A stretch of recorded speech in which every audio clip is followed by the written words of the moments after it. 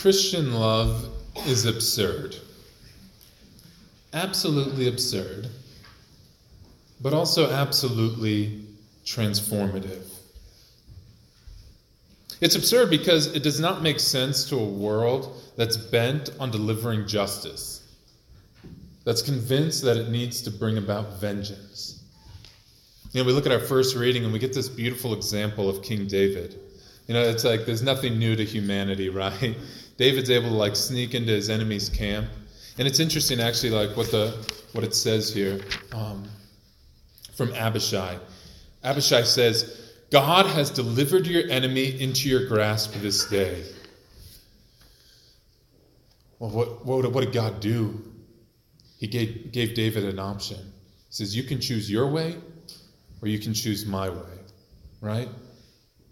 Who would blame David for taking Saul's life when it's right there? Saul, who's been chasing David around, and David the whole time's like, I just want to be friends, Pretty good general, but I just want to be friends, And Saul can't handle that.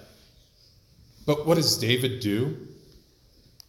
David loves with the heart of God. He says, I will not lay a hand on the Lord's anointed. He recognizes actually the dignity of Saul. Saul, who wants him dead. But David offers this beautiful precursor to what Christ is going to give us in the gospel. Love. A love that actually seeks the good of the other. You know what else is interesting there? If David kills Saul, that means Saul has no time to repent.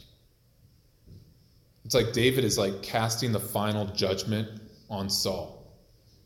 And that's not David's place. And it's also not our place.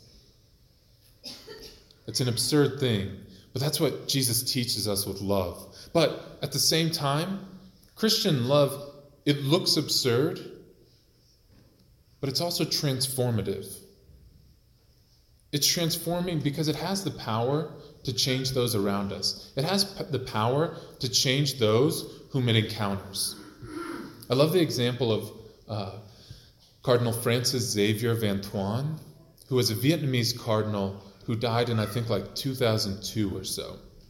And he was imprisoned in Vietnam for 13 years. And 9 of those years were in solitary confinement.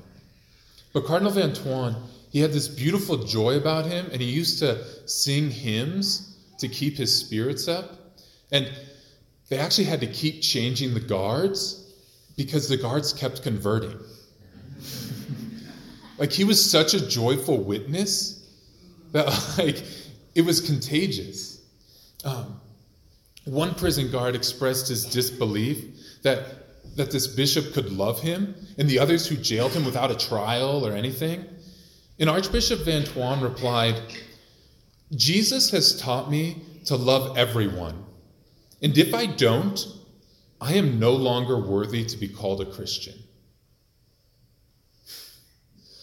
Drop the pin, I'm no longer worthy to be called a Christian.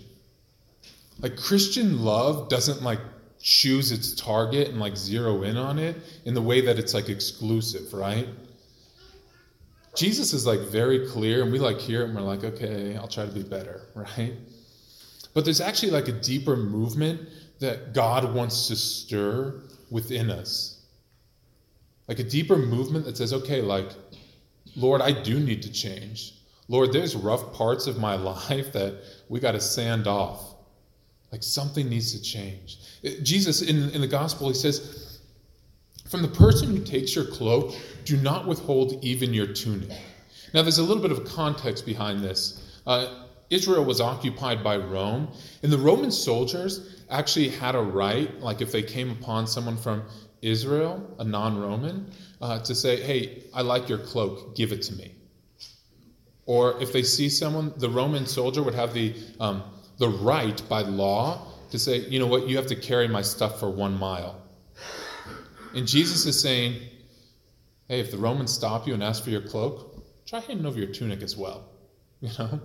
When he tries to take his stuff back after 1 mile, say, no, I'm going to carry it for 2. Can you imagine?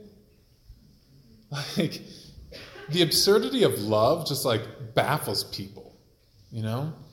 Because when now I have 7 brothers and sisters. So part of the game is like getting a rise out of people, you know? And it's like terrible. My youngest brother is like the smartest one of all of us. And we'd be like, you like make fun of him. He just agrees with you. He's like, yeah, I'm kind of like dumb or whatever. And it's like, Joe, you're not supposed to do that, you know? You're supposed to be offended.